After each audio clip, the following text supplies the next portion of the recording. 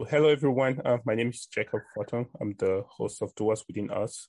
And this is the first of many, actually 11 um, conversations with some really amazing builders of Africa Futures 2022 cohort participants.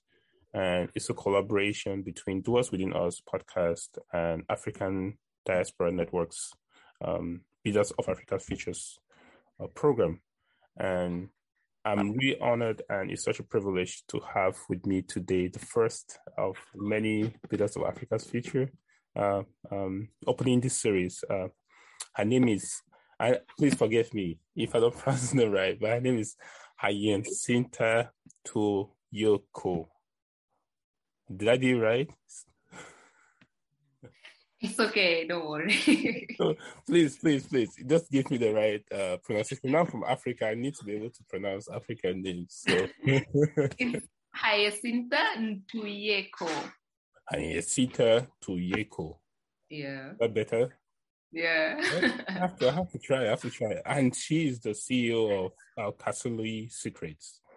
And it's such an honor to have you here. I was lucky enough to attend the one of the intros of the Builders of Africa Futures Cohort 2022, and it was just really incredible, the stories that were there, the people that have been selected for this cohort, and it's such an honor to meet someone like you and learn about your personal story. So thanks for being here on the podcast. Thank you so much. And one thing that we just want to open is just can you just talk a little bit about, before the podcast started, just behind the scenes, we talked about, you told me you came from Tanzania. Can you just tell us about Tanzania, whether you grew up there, just like some background story, like childhood experience, growing up if you grew up in Tanzania, but just your background and how you came to Tanzania as a start. All right. Yeah, thank you so much, Jacob. As you said, my name is Hyacinta Ntuyeko. I'm the founder and CEO of Alkasuli Secrets. I was born and raised in Tanzania in a region called Dodoma. Dodoma is in the center. It is the center of the country, and it's actually the capital city of the country. So I am the second born out of 4 children. I had 2 brothers and I have 2 brothers and 1 young sister. I would say, like, how I grew up. I was born in a family of father and mother together, and then challenges occurred at the age of 7. They had to go different ways, so we ended up being raised by mother herself. From that age throughout, I could say my adolescence, and now I'm an adult. I'm just depending on myself. Okay. So I would say that I remember my mom being a very, very, very strict mother. I knew it's gonna go over there. It has to be a strict mother, because the way you come out, mom had to be strict. Very strict mother, and I always, when I look back on how she raised the 4 of us, I always feel so proud of her, because I know because she was so strict, and that's how I could say myself, I became who I am today. Yes. And also I learned to appreciate life. My mom ended up being not being employed, so she ended up doing small business to support us study and run our day-to-day life. And at some point I have to help her. Sometimes I had to cut my other activities and help her with small business. And I could say that really helped me to really appreciate life. But also as a grown up now, I understand what kind of struggle she was going through to raise all 4 of us. Yes. So as a young child, my dad was a pilot by training, and I remember when I was having this opportunity living with dad and mom under the same roof, I was really wanted to be a pilot too. Mm-hmm. That was something that I really wanted, because I was looking at my dad and I was like, I want to be like him. Yes. So I was having this mentality of being a pilot, but after separation, I think somewhere in between, I kind of lost that kind of aspiration. Yeah, that kind of aspiration. But what I kept pursuing is studying science. So I went to all public schools from Form 1 to Form 6, and I did my science subject, and I really liked science. Yeah. But after my university, after my high school, I felt like, oh, I'm so tired of science. I felt like so overwhelmed with science, so overwhelmed. And then at that point, I was like, I just want to drop science and all these things. But again, I was being supported by my uncle in my school fees and all other things. And my uncle happened to be a medical doctor. And he couldn't believe on any career other than science. Mm-hmm. So for me, I wanted to do engineering, and that was something that I always wanted to do. Yep. Of course, the pilot thing just disappeared, but I wanted to be an engineer. That was the thing. And my uncle was like nurturing me towards that career. But after my high school, I was like, no, I'm not going to do any science subject. I just want to do business. Mm-hmm. I want to do business administration, do my bachelor into that area. And my uncle was completely against that. It was like, no, you cannot do business. It cannot take you anywhere. Engineering is your thing. It can feed your children. Your mom now wants you to support her back. So when you go with this kind of, for him, he did not consider business as a career. He said, like, anybody can do business. Exactly. So get a concrete kind of course, and then you can do that maybe in your MBA or something. But for me, I wanted to do business. But my uncle was so bitter, and he didn't let me do that. Yeah. Then I decided to do engineering. So you folded. Yeah. That time. So when I think you folded. You went with your uncle's recommendation at that time, right? You decided to do engineering. Yeah, so I decided to do engineering because my uncle also, and I don't know if it's right if I say in African culture, it's right when I come down and say in my own community, my own family. I just found myself that being like, my mom wasn't in a position of always being able to support us to go to school. And then her relatives were kind of step up into it, especially when they see a child is doing very good in school. Yes. So for me, going to school, I was being supported by my uncle. I could say my uncle was supporting like 90%. Yes. And then the other members were supporting like 10% of my school fees and all the things that is needed. But again, when it's come for the career choice, I found that my career choice was falling on the responsibility of these people who were supporting me. So they were so vocal on knowing what I want than me telling them what I want. Exactly. So I just found myself like, okay, these are the people who have invested in me. So I have to follow what they have, like they're advising. So anyways, cut the story short, I went to engineering. I did my engineering and I performed very, very well. I was like among those top performers in university. I graduated with my first class degree and all these things. Such an active student, very, very active. But again, after my university, and through this period of adolescence toward going to university, I was having this one big challenge that I used to go through. And this was the challenge on menstruation. So I'm a kind of, I could say like me growing up, I used to be that kind of child who is very, very, very active. Yes. Like when you see me quiet, hiding in the corner, you have to know that this child is not okay. Very, very, very active. So when I reached puberty, I started getting the menstrual cramps. Yes. And these menstrual cramps were things that I couldn't understand very well, because that time they're coming very strong. There sometimes they disappeared, and sometimes I even don't understand why I have to go through this kind of craziness, pain. So I used to ask a lot, like, why this thing is happening? Why? You know? And without knowing, me asking, it was something that was not acceptable. Like, it's like you're exposing your things, like you're letting people know you're in a business. That's the thing that you have to hide for yourself. Yeah. But for me, I didn't know that. But all that I wanted to know why. Just like, why am I going through this thing? Exactly. But maybe nobody was knowing why. But I remember one day when I was asking, one of my relatives was very, very scolding me and told me, like, every woman is going through it.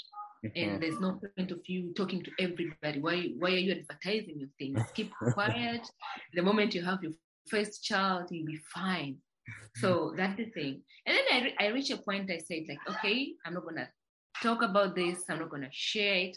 So I went through my O-level to A-level education with this kind of challenge. Yes. And I said, like, there's nothing that I can do about it. Exactly. And then when I went to university, and I studied engineering, that's the time another challenge kind of added up.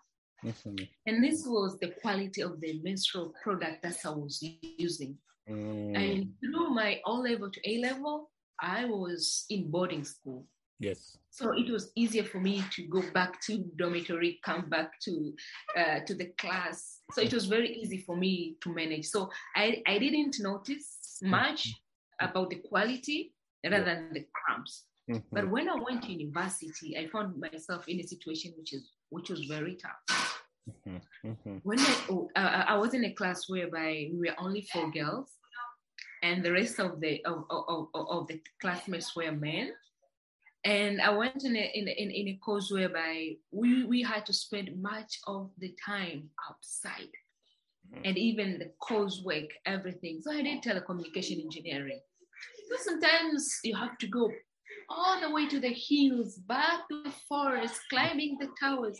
So when you're in your periods, those products cannot really accommodate you. They burst. They make you feel like, and sometimes you are in a place where you feel like you can't change.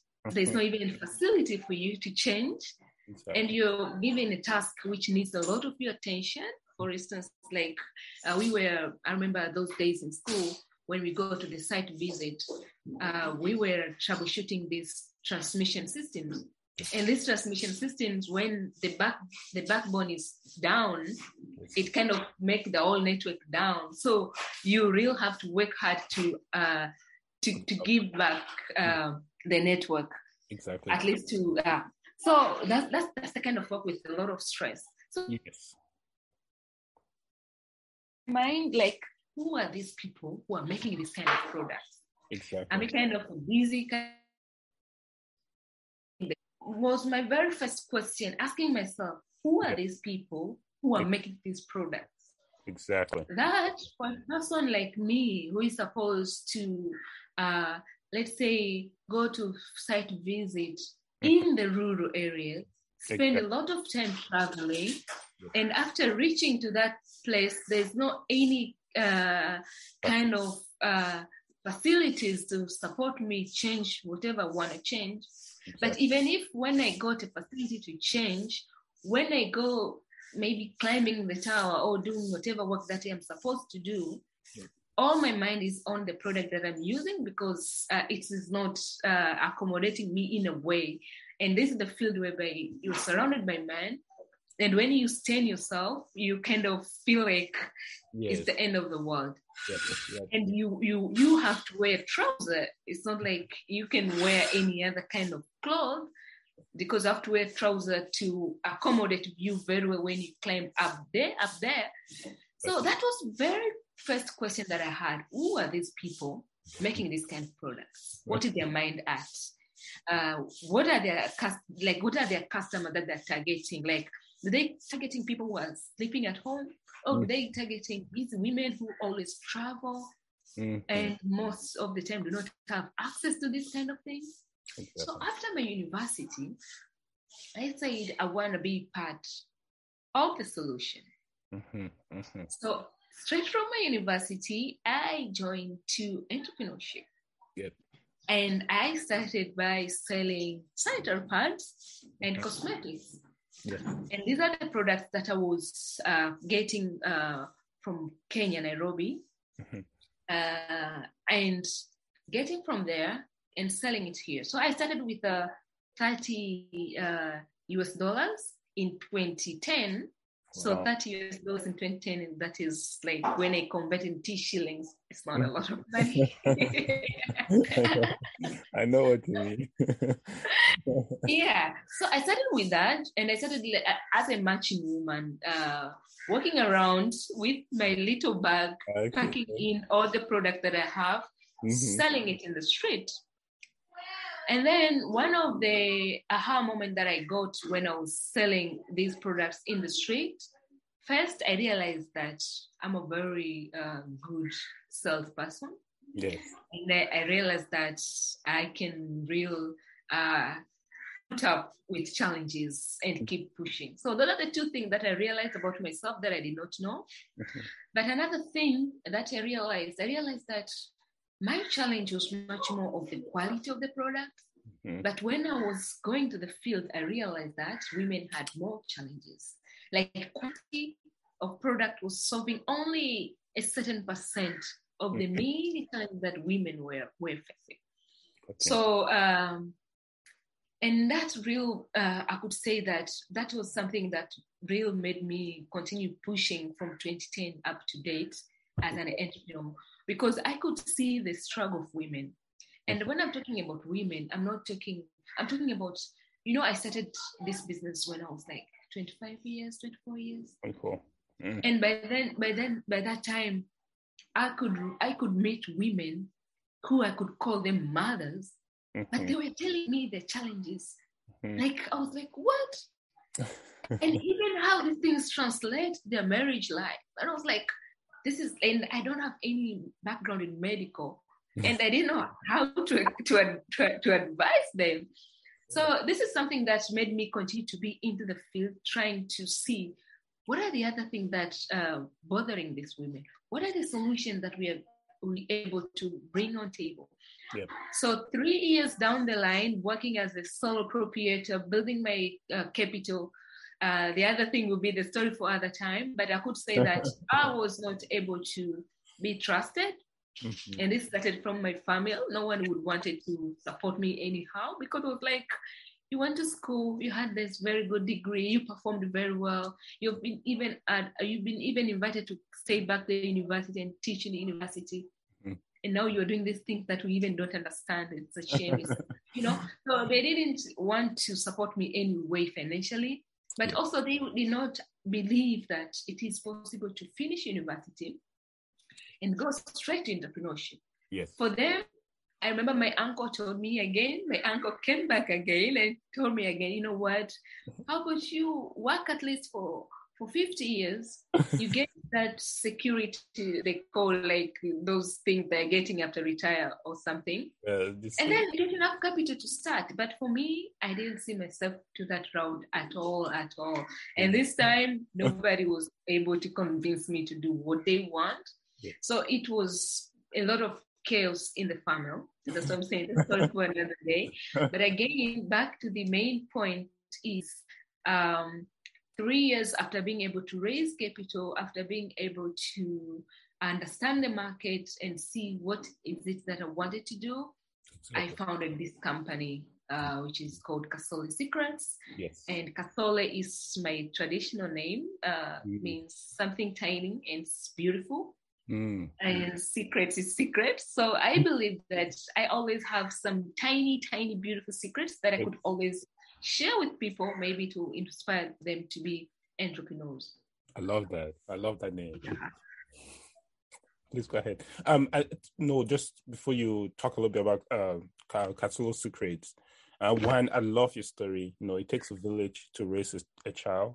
I love the fact that you went ahead and you continue to build a really amazing company, despite the challenges that comes with family culture, and you just that fortitude. You said the resilience and just being a good salesperson. I think that's something that a lot of people just have to hear about it.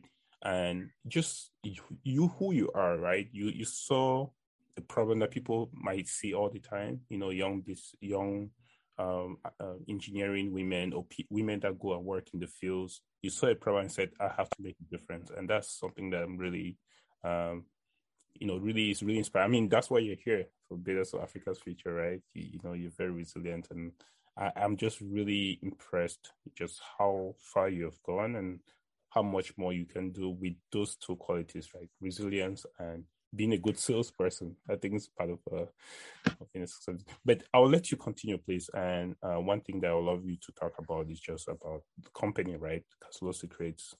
What you guys are doing now, how you guys are building the company to encompass all the different challenges that women may face and in their day-to-day life experience, right? So if you don't mind sharing a little bit about that, that'll be great.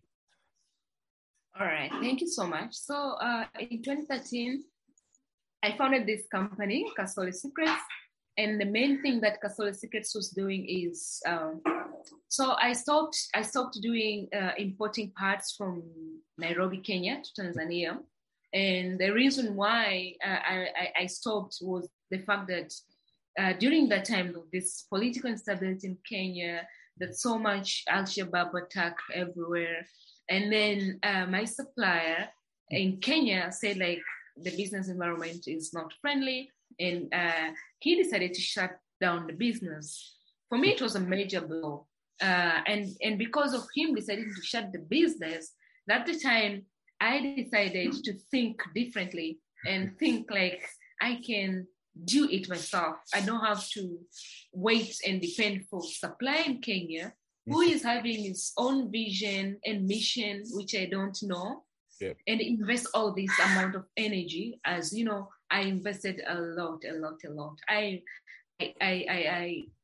put my money, my energy, even I risked my family for this business because nobody understood me. I had to kind of separate from them because every time when I talk to them, they feel like I'm a bit confused because they think the dream I was having was not the realistic dream. Yes.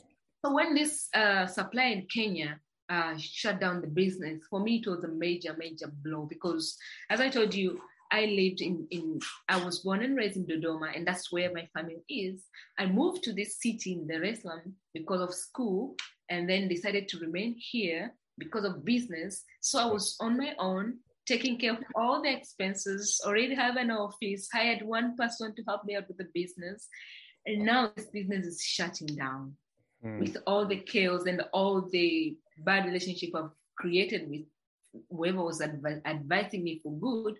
Mm-hmm. So that was a big blow for me, very major one. Mm-hmm. So I was spending much of my frustration and my energy finding what else can I do for myself. I did not see myself going back to employment because I already know what I wanted, and I already know what kind of person I am. And I knew that if I would have worked for myself, I would have gone so far than being working for somebody. Yeah. So I spend much of my time researching, finding out what are the things that I can do for myself.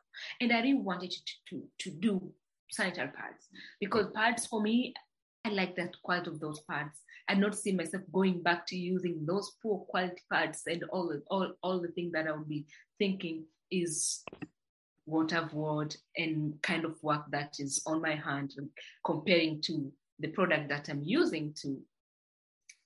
Yeah, so I could say that I spend much of my time researching, and at the end of the day, I realized there's a bamboo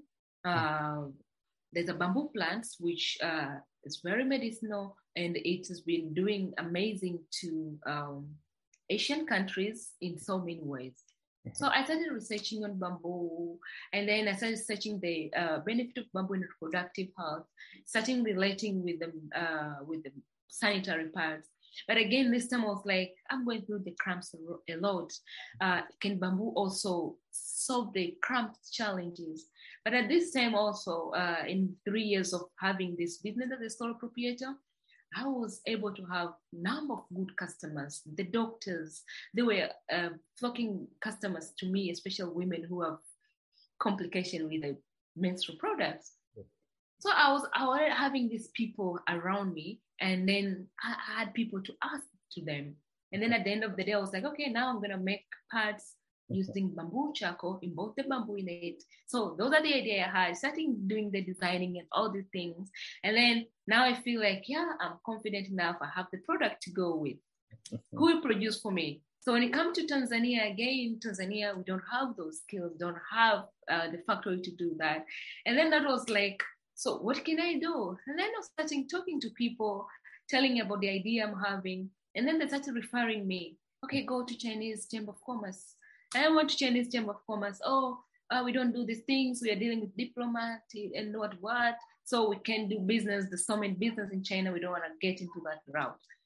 And okay, go to Tanzania Chamber of Commerce. Then I went to Tanzania Chamber of Commerce. Did I say Tanzania Chamber of Commerce? They say Chinese Embassy. Chinese. The Chinese Chamber. Yeah, so I started with Chinese Embassy, not Chinese Chamber, Chinese Embassy, and that's what they said, that they don't do that. And then I was referred to Tanzania Chamber of Commerce. And then the Tanzania Chamber of Commerce was like, okay, we can help you. I think you have a very good idea. We can help you, but don't focus in one specific country. Just open up to whichever country that will help you. And then I ended up being supported by the Chinese Embassy, who connected me with the factory. And I had to go all the way to the factory in China. We're not producing in Tanzania.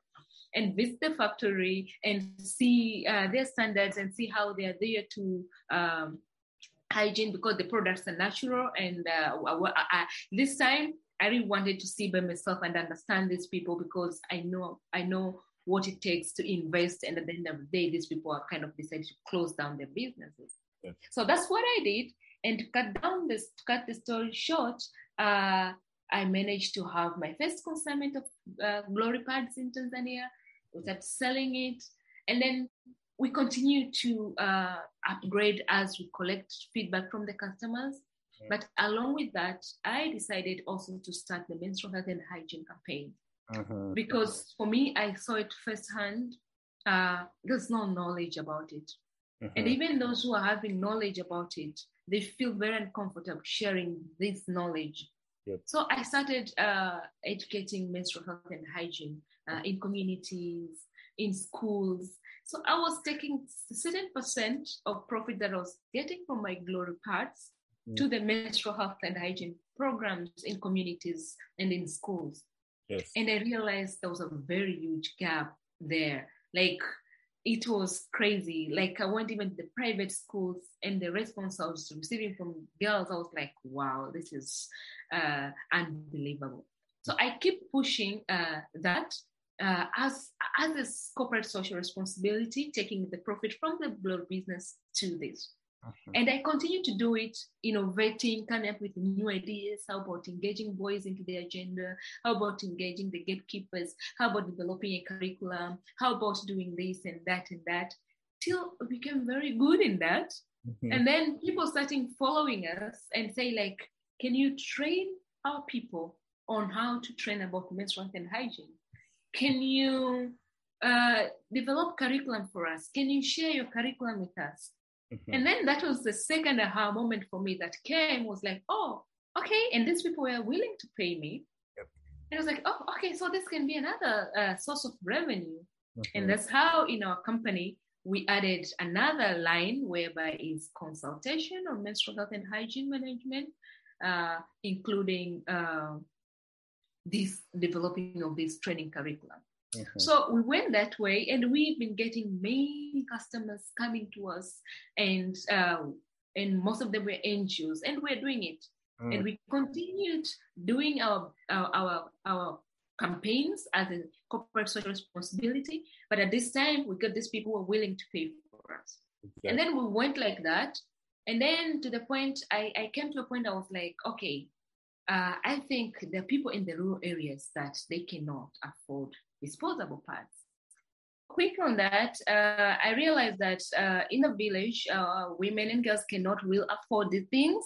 Yeah. And the new idea that I decided to bring into that, because I realized even giving them pads, it's not sustainable, because till when are you going to give them these pads? Yeah. And I tried giving them disposable, giving them reusable, but at the end of the day, you just find like they're back to their normal situation.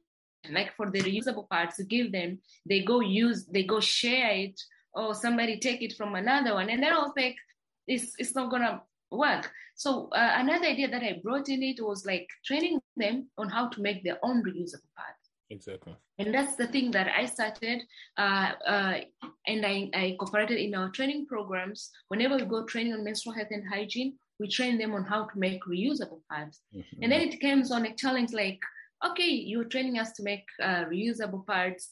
What are the kind of raw materials? And then I was just trying to find the very common local materials that they can use. At least when you're using these reusable parts, and somebody, your aunt, your mom, your niece, or whoever, take away your parts, you do not need to go and claim it back. Mm-hmm. You go make another one for yourself. Mm-hmm. So after then we started doing that a lot. And then we received this request like, can you really train our group of people on how to make reusable parts for commercial purposes? I was like, oh, okay. And then these people are willing to pay us. And then they bring us a group of people, we train them on how to make reusable for commercial purposes. Yep. And then it comes like, oh, we like, there is regulations. Now, when you start making things for commercial purposes, you have to adhere with the right raw materials, follow up with the standard, all the absorption and everything. Okay. And then all this challenge, like, there's no raw materials. Where do they get raw materials? And then I was like, okay, I can provide you raw materials. And then starting providing these people raw materials. So, and this is how I'm explaining to you, just to give you an idea on how we ended up doing these things. It's because on the request that we are getting from the customers themselves. Exactly. So what we do in Kasole is we develop and distribute bamboo import disposable sanitary pads. Yes.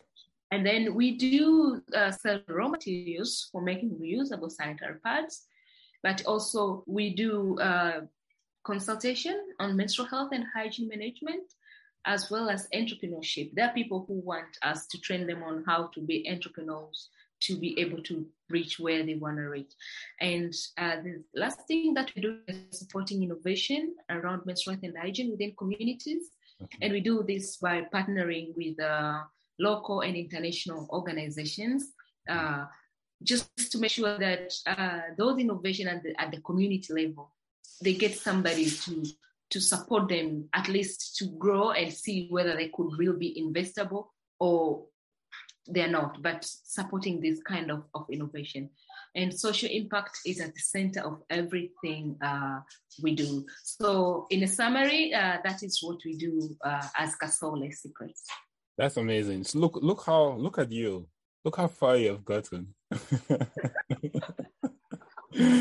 This is, what I really love about this story is that, as entrepreneurs, we get to see the highlights. Right now you're the builders of Africa's future. Your face is going to be everywhere. You'll be on this podcast, and you'll be on many other podcasts. You might end up being, coming to the US, a White House correspondent, many other things. There are many things planned for you, and bright future. But the behind the scenes, like the journey, take you back to from 5, from 6, or just those doubts that you had. Those are the struggles. Like you persevered throughout those really challenging times when no one knew about you. The spotlights weren't there, but you persevered. You built. You believed in what you were doing, and you created a system that provided the resources and also the services that led to where you are now. And I think it's just stories, that struggle and how you persevered over it. It's truly beautiful. I think that's the key. Like, if we can really crystallize, and this is what I try to do in this podcast, to crystallize these challenges for people to not just to feel bad about you, but to also understand that it's part of the process to really become who you are now. Like where you are now is a combination of those doubts, insecurity, but also the perseverance, the persistence, and also the importance of how you build a business, right? You didn't build everything at once. We're not like, oh, I'll start an education company on menstrual health. You started one problem, the problem led to another problem, the problem led to another problem. And now you have a whole system based on need, not based on like, I want to do this because I found this important. So your story is truly, truly, truly inspiring. I'm really getting excited. Goosebumps. Goosebumps. Thank you. Goosebumps all the way. I'm so inspired. It's so inspiring. So thank you so much for sharing that. I think just for us to kind of close the session, and I'd love to have you back, after the Builders for Africa feature, or even during the program. The story is still really amazing, just to hear some other aspects of it. But one thing I really, because you do consulting, right, and you also help people to understand if their business is viable for investment or not. What are some of the advice that you would give to entrepreneurs, young entrepreneurs out there who are listening to this podcast, or who look at your story and admire you? What is something that you really encourage them to think about before they start a business, or if they already have a business and they're trying to acquire customers, they're trying to get investment? What are just a few advice or few guidelines that you can help them to think about? Yeah, so some few guidelines that I would give for anyone who wants to be an entrepreneur, woman, man, young, old, whoever, as long as you want to be an entrepreneur. I would say, like, the first thing is be willing to pay the price. There is a price for that. And the price and the price can be very, very, very high. Oh man. Yeah, so be willing to pay that price. And this price can be the challenges that you're facing to build the business that you want to build. These prices could be access to information, access to funding, anything that you want. Yep. And the price can even be in terms of knowledge. Like you really don't know anything about entrepreneurship, but you want to be there. Like for me, I was just passionate enough to be an entrepreneur, but I did not know anything about entrepreneurship. I went to school, which they did not teach anything about entrepreneurship. It's like all those hard things, like manual work, the other thing that I was trained to do. But I was not taught anything about doing business. So I entered into these things blank, completely blank. So I had to learn from the mistake. So I could say that, number one, be willing to pay the price. It's the part of the process. Don't feel sad. Don't feel disappointed. Don't feel like you are the unluckiest person in the world. No. Why me? Why me? Yeah, why me? No. That is the part and parcel of being an entrepreneur. You have to pay the price. Sure. Another thing that I would say is never give up. Never give up on trying. Never give up on even pushing forward, regardless on your situation. As long as you know where you want to go, keep going, keep trying. And when you find like you have challenge or anything, don't sit back and say like, you know what, I'm not gonna do this. Never give up. Keep doing. You never know. Keep doing. And the third thing that I would say is surround yourself with people who will always build you. Yep. You could have mentors. You could have network. Anybody who could sit down with you and encourage you and add value to you, so that you could be able to move forward. Don't want to start a business and go ask somebody who has never even tried once running a business. They will always tell you like, no. And this has been I learned this hard way. I reached a point that I decided to take my little money that was generated from my business to pay for a mentor. Because I was getting, like, I was sharing this kind of things with people who loves me, and these are the friends, and when you share this challenge with somebody who loves you, what they see is, why are you struggling? Why are you suffering? So you just find like your friends are so much concerned about your situation to the extent they start searching jobs for you. Yeah. Because they think that is your solution, the solution you want. And at the end of the day, you just find like, this is not what I want to hear. I don't want you tell me that I'm suffering. I just want you to tell me, why don't you try this? Yes. Or why don't you look at this angle? Or I know somebody, why don't you go meet somebody? Maybe he will help you do this. Exactly. So I could say like, those are the main three things I could advise to any entrepreneurs. Yes. For me, I had to learn it very hard way. But the moment I figured out, I actually know who to ask when I have my challenges in business, and the family they're just there for family issues, but not these things that shock them, make them feel sad, and finding solutions that are actually not solutions for my challenges. I think that those three key points, it's not just entrepreneurship, but it's in life as well. It's so, when you said like, what you're willing to pay, that hit home for me as well. Because it's tough. It's really tough. And the price gets higher and higher and higher. It's like when there's no ceiling, it just keeps going up. And there's no negotiation. Exactly. I was like, what did I put myself into? And the second point that you raised about like, feeling bad about yourself is so relatable. Like, why me? Why am I going through this? It's like a Nigerian movie. Why am I going through this?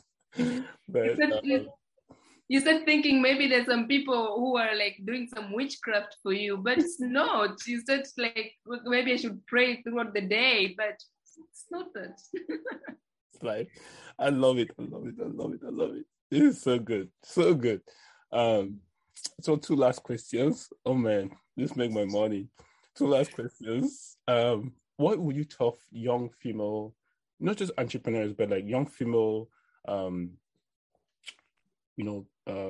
just young women who are trying to do something great, right? Because I think what you're doing, it comes off like a health-based company, but I think it goes beyond that. It comes with education, it comes with empowerment, it comes with building the communities.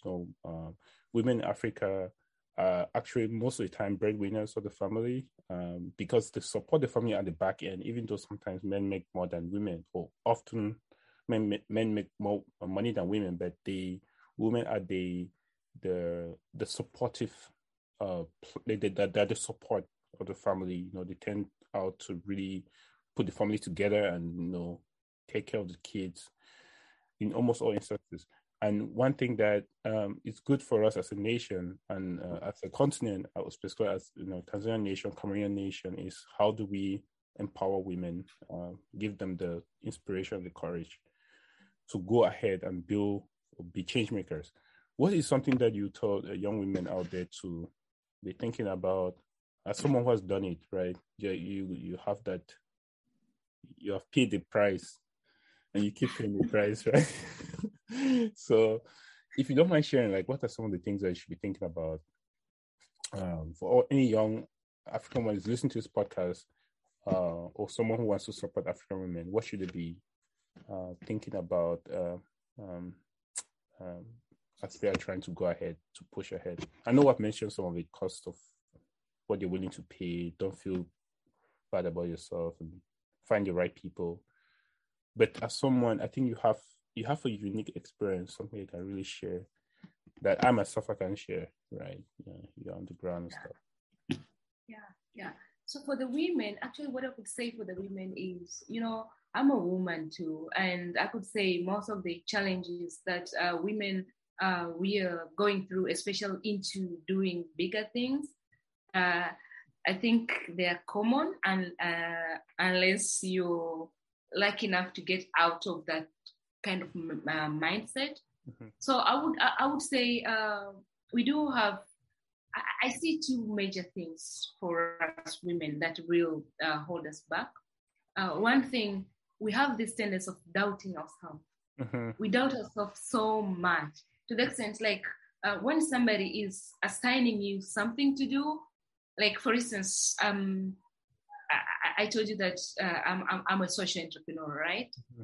And I'm so maybe I could say have much skills in marketing, let's say. But if somebody come here and offer me to maybe do consultation on, let's say maybe cash flow, let's take an example, like consult on how they could do their cash flow. Yep. So if you put two people, like a woman and a man, even if he doesn't know it, he will say like, I'll do it. Yeah. But for me as a woman, I was like, I'm not that much competent to that area.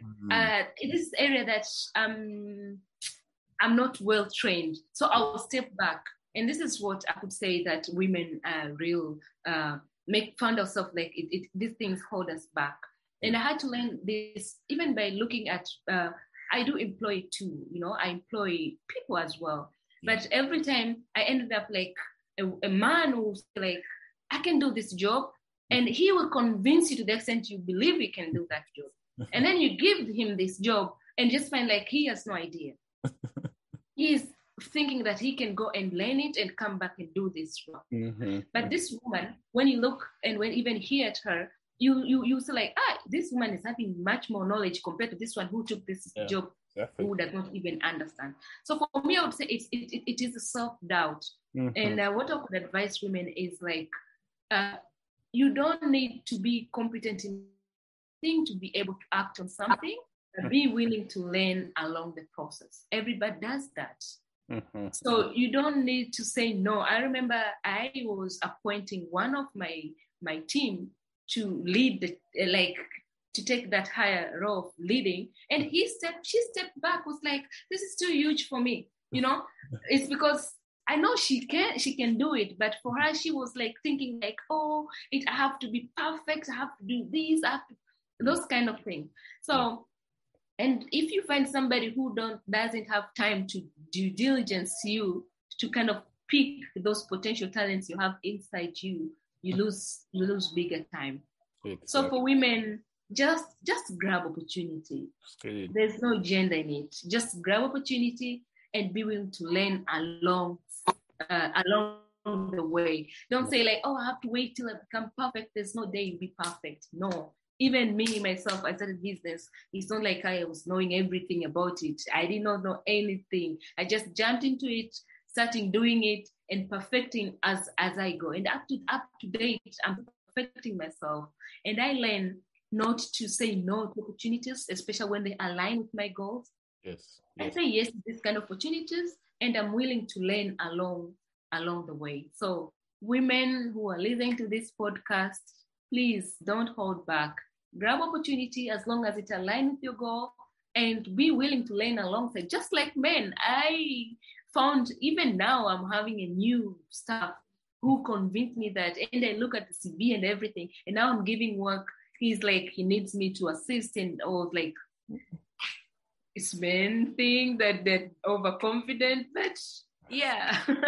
No, for sure. I love that. I love that. No, like, having that belief that, you can I think I love what you said about process, and also having that belief that, you can do it as well. I think it's very important. And when people look at you and say, okay, you are like a portal for them, like if she did it, maybe I can start believing myself to do it as well. This is so good. So good. Like these are practical advice. Like these are things that you can start thinking about. How can you make yourself a lot better? How can you start believing in yourself? I love that everything you recommended is so real and genuine, and I can tell like you have actually built something. Something you have. So the very last question I'd like to ask people about this is, what do you want your legacy to be? What do you want people to remember you? I know you're very young, You have a long way to go. Many things are still coming your way. More prosperity to you. But what do you want people to remember about just your work, right? What you're trying to do at your company, or what you're trying to do for the community? Because I think what you're doing, it won't just have an impact in Africa. It can have a huge impact across the world. There'll be a social impact. There'll be an economic impact. There'll be a political revolution. I don't want to say that here. Come after you. But I think there'll be a huge ripple effect on what you do. And I was just wondering from your own mind. And I know sometimes, it's good to always think about others and have a difference, like the difference to make in others. Taking a step back, like how do you want your work to reflect in the next generation or in the community as you continue to build this incredible company and many more companies, hopefully, that comes along the way? Yeah, thank you. Thank you so much. So personally, I would really say that I want to have a legacy whereby when people read about myself as an entrepreneur, or read about my company as a company which has really managed to bring a positive change in the world, but also look at the social impact that our work has managed to impact the communities that we're serving. I want people to see hope. That's the thing that I would really want them to see hope, because with my background, growing raised with a very, I came up, when I was born, I was not poor. My father was able to take care of us, but circumstance came, we were very poor. We couldn't even afford having 3 meals a day. We couldn't even afford going to school. Like I used to walk very long distance to school, go and return, and you come back home, no food. So I grew up with that kind of situation. And going, I don't know in your world, but in Tanzania, most of young people, and this is the hope that I want young people to have, women to have, that everybody who is coming, sharing the background like mine to have, you can make it. If you work hard, you believe in yourself, you can work, you can make it. It doesn't, you don't need to have these godfathers and godmothers to give you link and connection to climb that ladder. Because for me, I didn't have any of those. Any of those. I did not being able to maybe able to sell to the stores, because I knew somebody who connected me there. And then that's why I got the green light like that.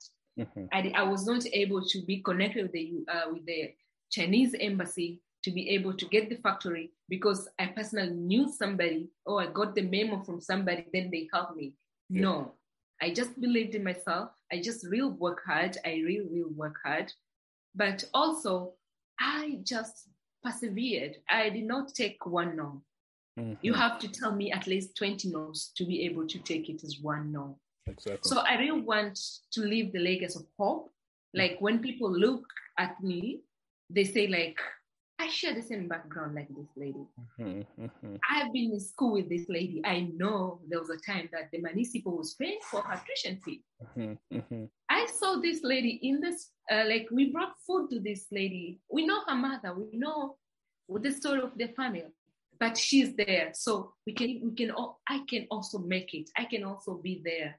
It just sits on your hard work. It just sits on your willingness to do it. And it just sits on your perseverance to keep pushing. So that's the legacy I would really like to leave behind. I get a sense of Michelle Obama plus Oprah plus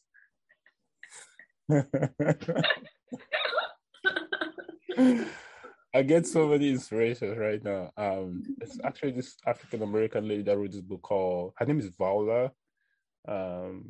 She's an actress, Viola. I forgot her first name. And she just came on Oprah show, and she had she's raised by she grew up in abject poverty, and she talked about her struggles and how she overcame them, and it kind of gives me that it gives me the same vibe that you just shared with me. And you are the class of so many greats, and I would say I'm lucky to have met you, because once you really get, you'll be meeting Obama, the Obama Foundation. I'll be like, I knew her when I knew her at the Builders of Africa's Future, and I have tape to proof for it, But this was truly, truly, truly inspiring.